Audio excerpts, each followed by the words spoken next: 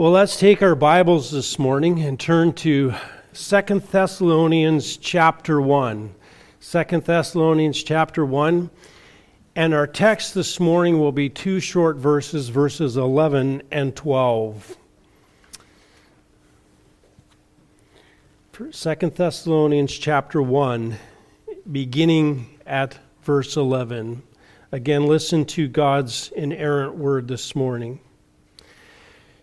To this end, also we pray for you always, that our God will count you worthy of your calling and fulfill every desire for goodness and the work of faith with power, so that the name of our Lord Jesus will be glorified in you and you in him, according to the grace of our God and the Lord Jesus Christ. There ends the reading of God's word this morning. Join with me again in prayer before we tackle our text this morning. Heavenly Father, again, we thank you for your word, and we thank you that you have given us your revelation, that you have put it in human language, you have put it in our language so that we can understand it. And in fact, you expect us to understand it. We thank you for the Holy Spirit that has been given to us that illuminates the truth of the Word of God so that we can know it for sure. And so I pray this morning again that your Holy Spirit would be the teacher and that he would teach us the truths of your Word and that he would place them on our heart and that you would use your Word as you see fit in our lives to tear us down, to build us up, to correct us, to encourage us. And so I pray that your Holy Spirit would work here this morning in our hearts. In your name, amen. You might ask the question, how then should I pray? The disciples asked that question to Jesus. How should we teach us to pray? How should we pray? Well, if you were to do a quick survey and look around, you would see that there are those who say that prayer is actually the way to get God to give you what you want. And in fact, God is, you pray to God and you ask him for the things that you want. So you simply, really, prayer is also, even farther than that, a vehicle to allow God to work. You pray and you release God's ability to work. So you pray to God, you speak into existence what you want, and it will come to you. And it's a way to get physical prosperity, whether it's money, power, relationships, whatever it is, it's a very horizontal thing. Now, for most of us here at Bowmanville Baptist Church, we turn our nose up that. We're not like that. We do not presume upon God. But if we were to actually look at the content of our prayers, are they much different? When we pray, is our content really much different? What do we pray for? Do we say, "Dear Lord, help me to what? Pass this test. Help me to make money. Help me to get this job, this interview. Help me with my health. Help my friends with their help." And our prayers are often filled with things that are very horizontal. Now, we're not presuming on God, of course, but our concern is really very horizontal, very physical, very of this earth. But as we look at Paul pray, we see a different concern. A concern that goes beyond the physical and the everyday, and a concern that goes into the eternal. And we could really say that Paul is laying out for us in this passage how to pray. He's laying out things that we should be concerned about, things that we should pray for. Paul doesn't pray selfishly. He doesn't pray earthly. He prays in a heavenly fashion. And in this passage here, he's not correcting theology and he's not trying to correct bad behavior. He's not addressing any kind of issue. But Paul is going to pray, and he's going to pray out of a heart that is saturated with what concerns God. What does God want? And in that, Paul will demonstrate to us 4 requests or 4 concerns that should be in our prayer life as we pray to God.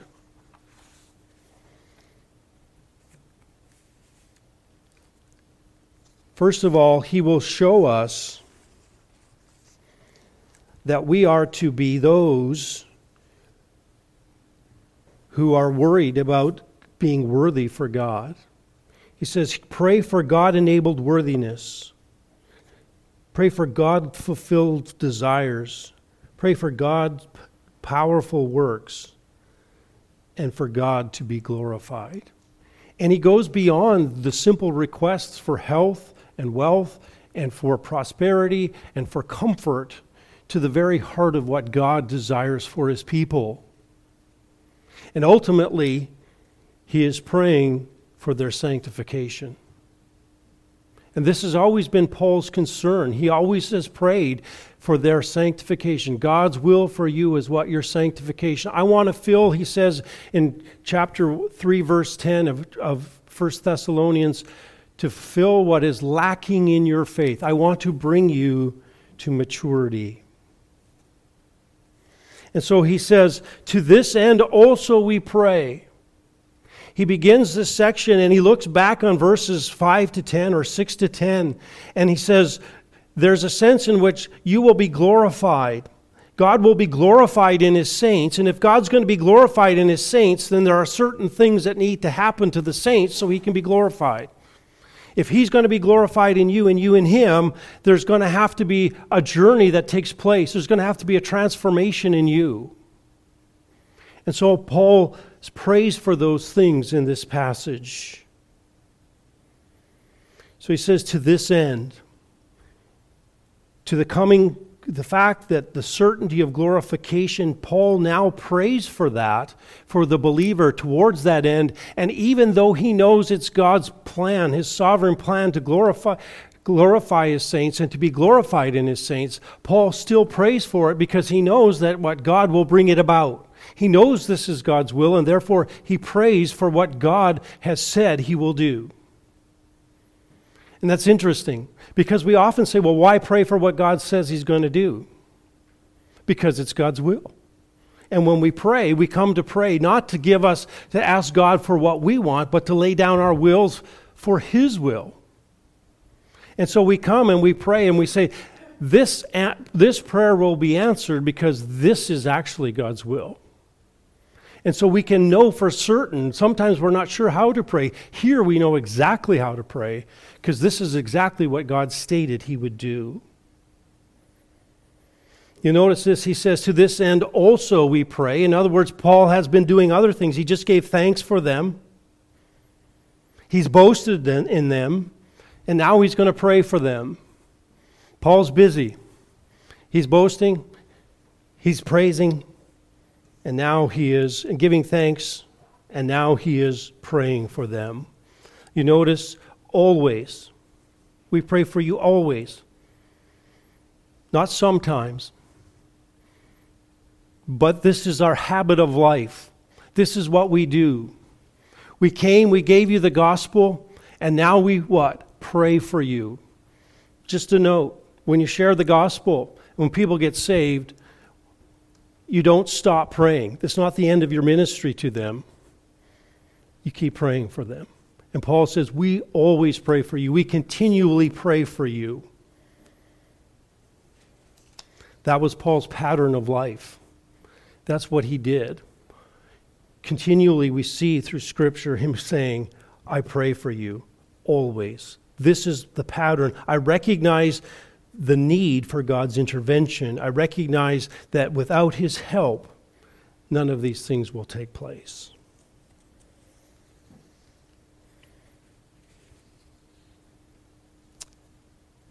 So as we go to our passage then this morning, after that first statement, Paul says this. that our God will count you worthy of your calling. Paul's first concern here is that they will have a God-enabled worthiness, that they will have a God-worthy and enabled worthiness. So Paul prays for them, but he prays really that God will count you worthy. Now notice this, that he says that our God. You would expect that it would be your God, but he says our God. And Paul again pulls his readers in with himself. They have the same God. There's an intimate connection between the writers and the readers, and Paul wants them to know that they are serving the same living God. Now, he used this word worthy earlier in the chapter. He said in verse 5, this is a plain indication of God's righteous judgment so that you will be considered what? Worthy of the kingdom of God. Back there, he was worried about the eschatological kingdom, but here he wants them to be worthy of their calling. So the question then becomes, what calling is he talking about? I want you to be worthy of your calling. Or the word, we've discussed this before, but we know this, that the word call, every time that it is used in the epistles, is always speaking of God's effectual call to salvation. It is a particular call where he calls those who he has chosen before the foundation of the world to salvation. This is that call that is spoken about in Romans chapter 8. It's a familiar passage to us, and we know that God causes all things to work together for good for those who love God, to those who are what? Called according to his purpose. Well, what is his purpose? For those whom he foreknew, those he knew in eternity past, and he knew the individuals, he also predestined to be conformed to the image of his Son, so that he would be the firstborn of many among many brethren. And these whom he predestined, he what? Called. And these whom he called, he also justified, without exception. The chain is not broken. All who are called are justified, and those whom he justified, he also glorified. They are as good as in heaven because of God's call and his justification of them. And so Paul says, I want you to be worthy of your calling. I want you to, he says, I want God to count you worthy. In other words, to make you worthy or count you worthy. It can go either way. But he's saying, I want God to count you or make you worthy of that calling that he called you, that calling that was a holy calling, that call that called you out of darkness into his marvelous light.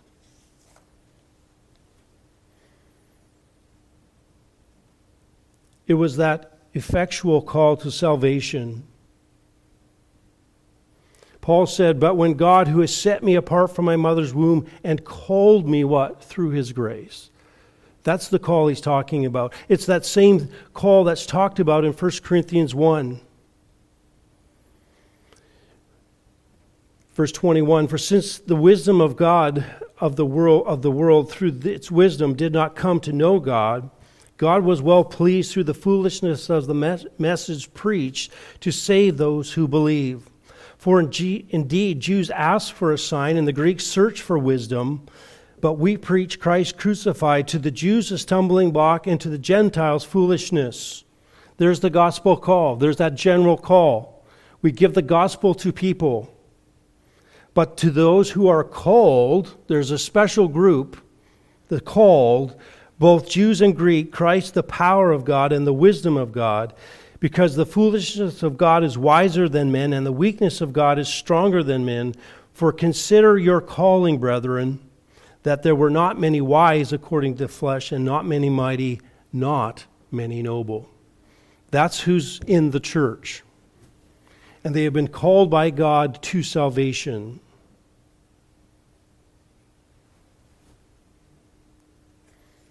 And Paul says, I want God to count you what? Worthy of your salvation. Well, how does that work? Well, first of all, we would say this, that the unsaved are unworthy. They're unworthy. They are God's enemies. They are against him.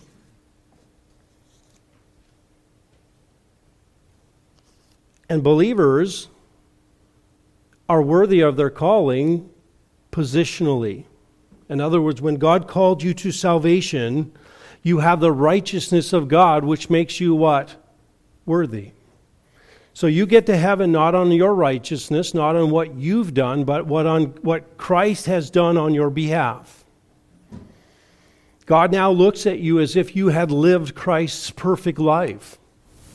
And that's why we have to understand that the righteousness you stand in is not your own. The only way for you to lose your salvation is for Christ to lose his righteousness. Now, can God sin? No, he cannot.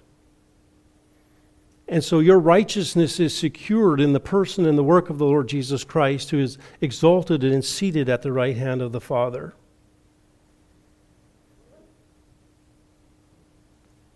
So you are worthy by his grace. And we are cloaked in his righteousness. That makes you worthy. So in position you occupy before God, you are worthy. But in a practical sense, Paul says, I'm praying that God will make you worthy. In other words, he will increase your worthiness.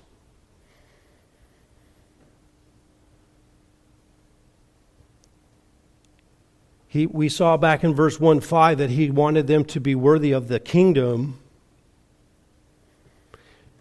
And here he says, you will be made worthy by suffering. But he says, I want you to now be made worthy in practice. In other words, though you are worthy in position, you are not worthy in practice. In other words, he wants God to be working in their lives to change them. And he says, we're called to walk worthy. Ephesians 4:1, I therefore, the prisoner of Christ, entreat you to walk in a manner worthy of the calling of which you have been called. The fact is, he's calling them to walk worthy. Why? Because they're not. Right? You don't call someone to do something that they're already doing. He says, walk worthy of the manner. In other words, there is a practical aspect of your life that you must live out. Well, how do we do that? How do we act worthy? Well, he says in Ephesians chapter 4, verse 2, with all humility, gentleness, patience, showing forbearance to one another in love, be diligent to preserve the unity of spirit in the bond of peace. There you go. There's an explanation of how to walk worthy, right? There are things that we must do. We must show forbearance. We must be patient. We must grow in gentleness. We must be diligent to preserve the unity of the Spirit. In other words, you're unified. Everyone who has the Spirit is unified in the Spirit. Now it's up for you to what? To live out that unity.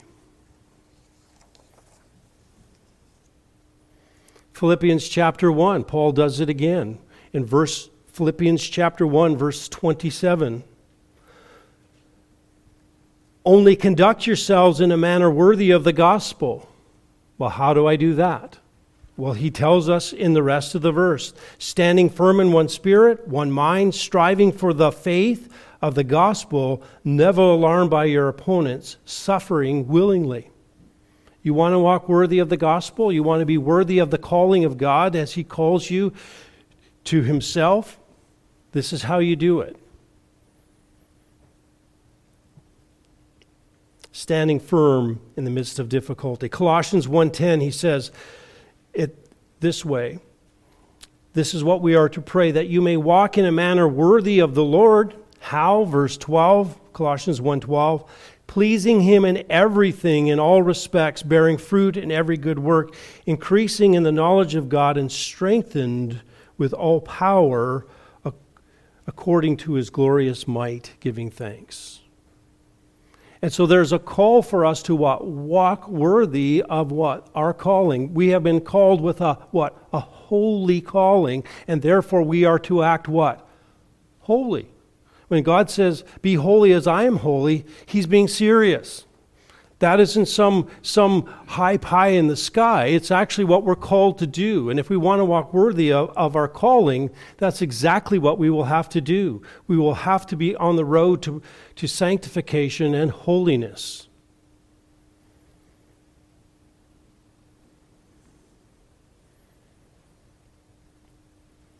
If you remember in 1 Thessalonians chapter 2, he said, walk in a manner worthy of God who calls you into His kingdom and glory. How do you do that? Verse 10, devoutly, uprightly, and blamelessly. So you can see the theme that Paul likes goes back to the ideas of worthiness. And he's saying, I pray that God will increase your worthiness to bear the name of His Son. I want you to be worthy of bearing the name of His Son. One writer says, if you look at the New Testament and sum it up, it would be something like this, a worthy walk. And I will give you a list from the scriptures I've read. A worthy walk is a walk in humility, a walk in purity, a walk in contentment, a walk by faith, a walk in righteousness, a walk in unity, a walk in gentleness, a walk in strength, a walk in patience, a walk in love, a walk in joy, a walk in thankfulness, a walk in light, a walk in knowledge, a walk in wisdom, a walk in truth, and a walk in fruitfulness. Did you get all that? Summing it up, Jesus, if you say to Christ, you are related, 1 John 2:9, then you ought to walk, what? As He walked. We're called to Christ-likeness, to walk worthy. And so we know this.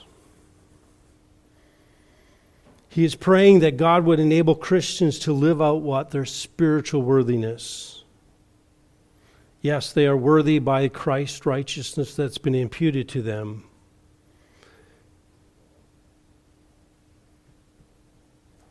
They someday will be worthy to walk with Him in white because all sin will be gone. In the meantime, He wants their worthiness to increase, to encompass all their life. In other words, He's calling us to grow in spiritual character. He's calling us to grow to maturity. This is what we're called to pray for one another. This is what we should be praying for ourselves. This is what we should be praying for those around us. Because we know for sure, we don't know if God wants to heal somebody, if He wants to bring him back to health. We don't know if He wants you to pass that math test, but we know this much, that He wants you to grow in worthiness and in biblical character. And so when we pray, is this what is saturating our prayers? Do we recognize the importance of this? And are we praying this for one another? Now I want to make it clear, there is room. There is room in our prayers for the horizontal things, right? Even Christ said, give us this day our daily bread in His prayer. But do we go beyond the physical and the material to the eternal in our prayers? And we're called, Paul says, this is what you pray for. Pray for worthiness, for your worthiness and for everyone else's worthiness, because you know it's the heart of God. Just a side note, how are you going to find out those things? You need to be in the Word of God. When you read the Word of God, you understand the mind of God and you understand what's important to Him. So Paul prays for God-enabled worthiness. Secondly, he prays for God-fulfilled desires. He says in verse 11, and fulfill every desire for goodness. He says, I want you to be counted worthy and fulfill every desire for goodness. Fulfill means to bring to completion or full expression. And he says, I want God to fulfill, and again, I think this goes to both of these next statements. One is to the inner, one is to the outer, and he says, I want God to fulfill literally every good pleasure. That which seems good and points to a favorable reaction to a good object in view. And what Paul is saying here is this: I want God to fulfill within you every good desire. In other words, every goodness, every good thing that is produced by this desire, by the Holy Spirit in your life, I want God to fulfill for you. I want God to fulfill that for you. Goodness is a fruit of the Spirit, Galatians 5:22. And Paul says, I want these desires, I want God to fulfill every one of your good desires that come out of your heart.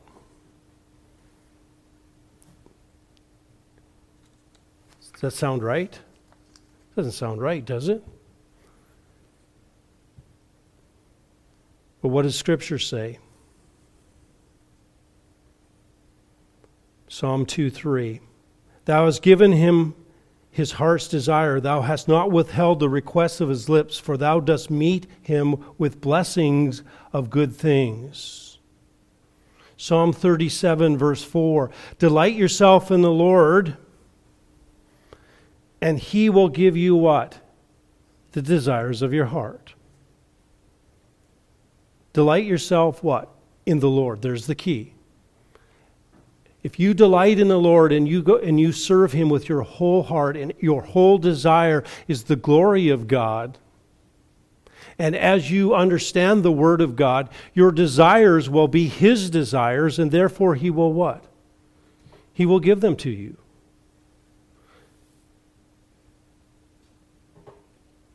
The psalmist said in Psalm 138, the Lord will accomplish what concerns me.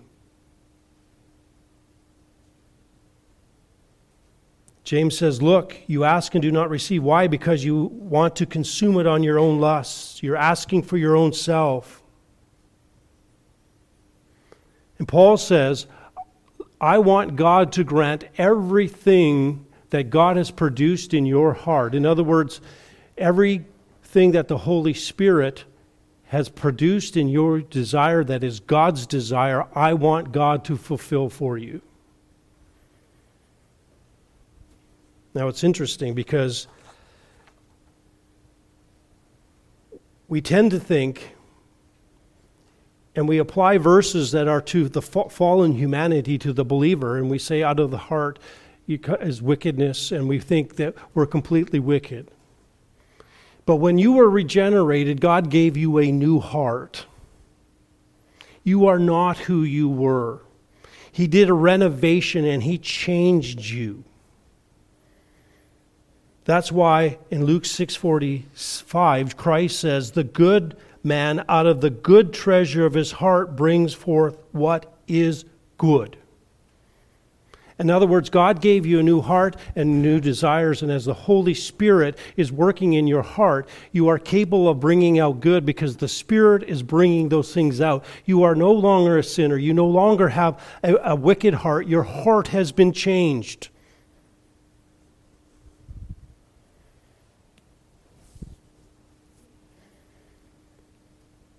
And Paul says, God, fulfill their desires. Give them the longings of their heart. Give them everything that aligns with your purposes and your will. Isn't that interesting?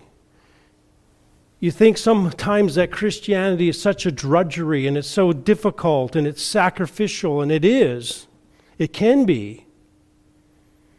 But he also says he will give you what the delights of your heart. As you delight in Him, He will give you the delights of what? Your heart. Which means what? Paul is saying, Lord, give them what they want. Make them happy. Give them the things that they delight in. Christianity is not about putting your foot in the dirt and saying, I'm a worm. It's about delighting in the things of the Lord, and He will give you the desires of your heart, and you can experience joy here and now.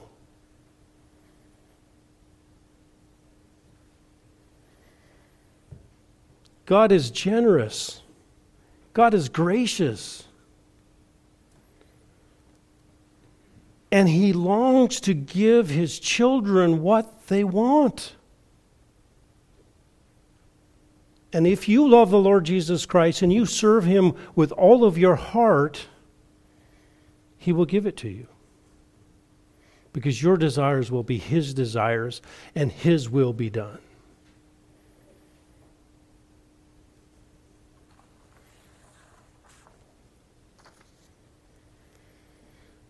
Paul says, pray that for God-enabled worthiness, God-fulfilled desires, and then God-empowered works. He says, I want to be fulfilled God's empowered work, the work of faith with power, and the work of faith with power. We would say maybe this is a necessary complement to desire for goodness. The desires need to be demonstrated. It's not good enough just to be in the heart. They have to be demonstrated in action. There's an inner desire that now demonstrates it outwardly.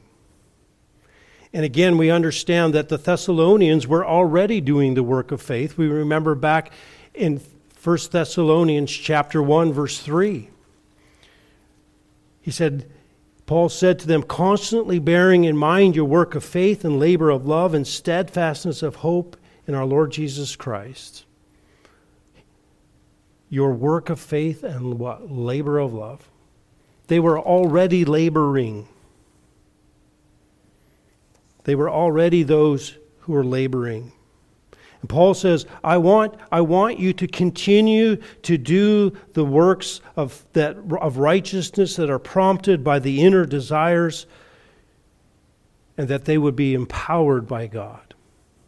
That they would be done through His power.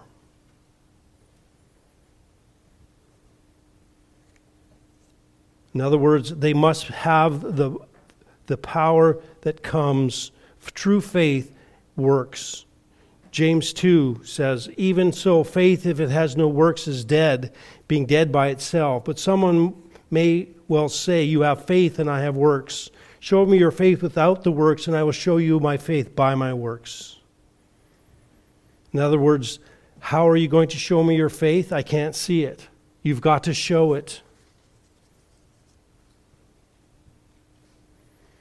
And so he says, we are His workmanship created in Christ Jesus, what? Unto good works, which He has before ordained that what? We shall walk in them. And the language there is not, well, we might walk in them. You will walk in them. That is your destiny. When you are saved, He saved you to those righteous works, and you will work in them. Don't fool yourself by having sentimental feelings about God. Don't fool yourselves by feeling that you truly are a believer. If those righteous works are not being produced, then you are not fulfilling that calling that you think you had. In other words, you were called to those righteous works, and if they're not taking place, you should take no comfort in your profession of salvation.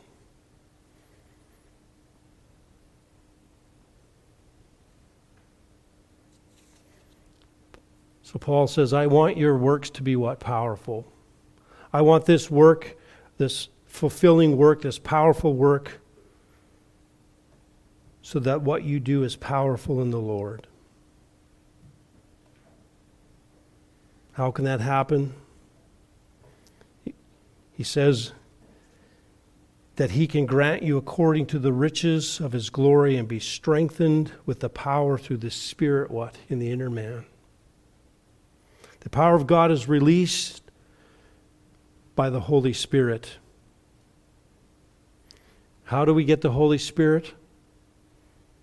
Let the Word of God dwell richly in you until the Word of God dominates your heart. The Holy Spirit uses the Word of God. He works with the Word of God, not independently of the Word of God.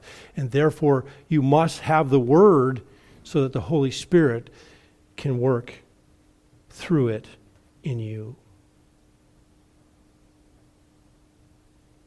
So Paul says, "This is what I desire for you, that these works would be done in great power." I want your faith to be powerful, not minimal, but maximal. Is this what we pray for others? Are we praying that God would work powerfully and produce righteous works in our brothers and sisters and in ourselves? Because we know that's what God wants. In fact, that's what's eternal. If you get a job or not, doesn't matter. Not eternally. But if you do works righteousness, this is what God desires, your sanctification through the fruit of the Spirit that is now producing action fruit, we call it. That now that change that has taken place inside as the Holy Spirit transforms your character has now expressed itself in works righteousness. You cannot produce work righteousness in the flesh. If you have not been transformed on the inside, if the Holy Spirit is not producing the fruit of the Spirit, you can do all the actions you want, but it will not be works righteousness. And the only way for your works, your faith to work powerfully is to be transformed from the inside and have that working out. Philippians tells us that we are to what? Work out what he is working in us. In other words, the only way you work out is if he works in. Then lastly, as we see this morning, we could call this God's glory or godly motivation for God's glory.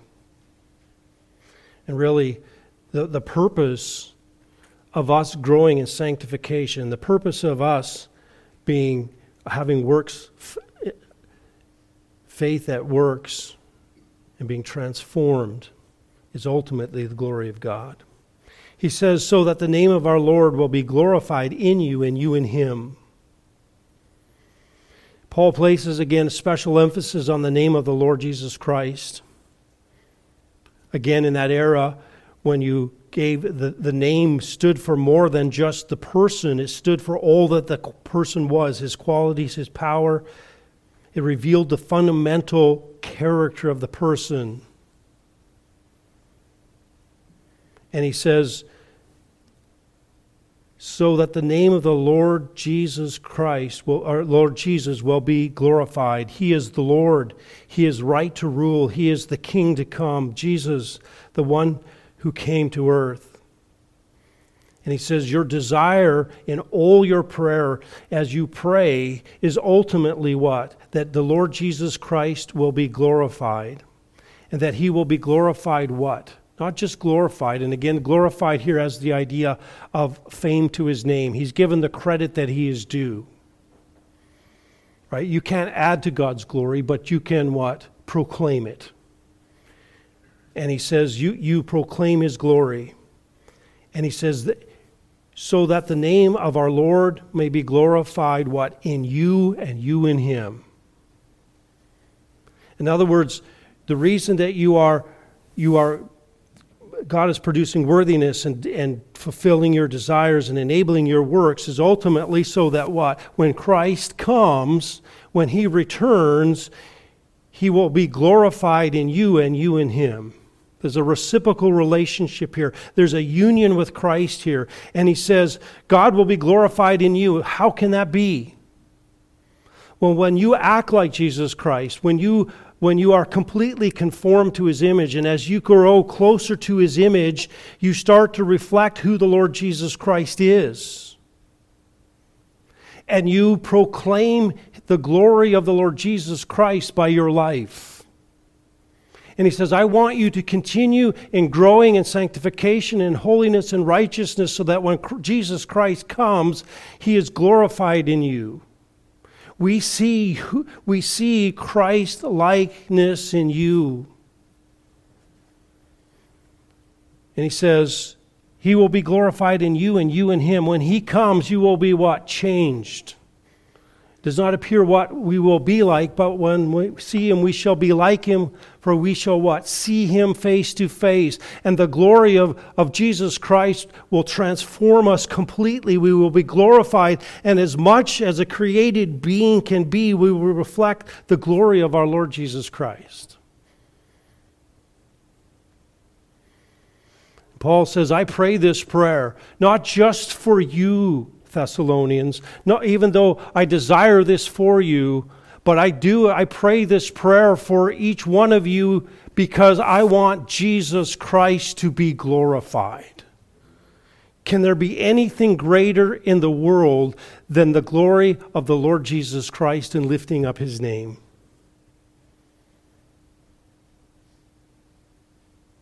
So Paul says, this is the purpose. This is the reason that I pray. I pray these things because I want Jesus Christ to be glorified. I want Him to be glorified in you and you in Him. Because He glorifies us who have glorified Him. And then he adds really this statement at the end. According to the grace of our God and the Lord Jesus Christ. Maybe we can make this point 5. But this is really the provision. This is how it happens. This is how this is able to take place. How on earth can I accomplish all of this? Well, it's according to the grace of our God and the Lord Jesus Christ. In other words, you were saved by grace. You live by grace. God's grace didn't stop when you were saved. It continues to go day by day through your life. That grace enables you to live in obedience. That puts God's blessing upon you. That puts you in God's favor. That puts God on your side. Now there's some debate here whether this is speaking of God the Father and the Lord Jesus Christ, or our God. It's speaking of just Jesus Christ, where it's the God our Lord and Jesus Christ. But either way, he's saying, listen, it is the grace of God that allows you to fulfill these things. He is our resource. He's the one that allows this to take place.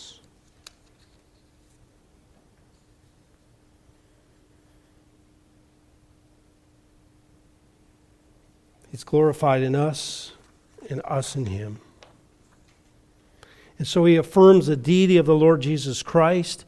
If he's talking about the one person, if not, he is simply referring to God the Father and the Lord Jesus Christ in their work and in the grace that is extended to us. And so we are totally dependent upon the sovereign grace of God to accomplish all of it. So Paul challenges us here this morning. He challenges us to pray the way that God desires. He challenges us to lift our eyes from the mundane and the ordinary to the eternal and the extraordinary. And he calls us to pray for the things that are on God's heart, that we would be worthy, that we would have the fruit of the Spirit produce godly desires in us for good, for what God desires, that we would work out our faith in righteous works, and that it would all be done for the glory of the Lord Jesus Christ, that He might be glorified and that he might ultimately be glorified when he returns. I trust that this is how we pray. This is how we need to pray. Let us be those who pray God's heart, because these things are eternal. These things are forever. And these things we know God will answer because he has declared that it will happen. You are as good as what? Glorified. Praise his name. Let's close in prayer.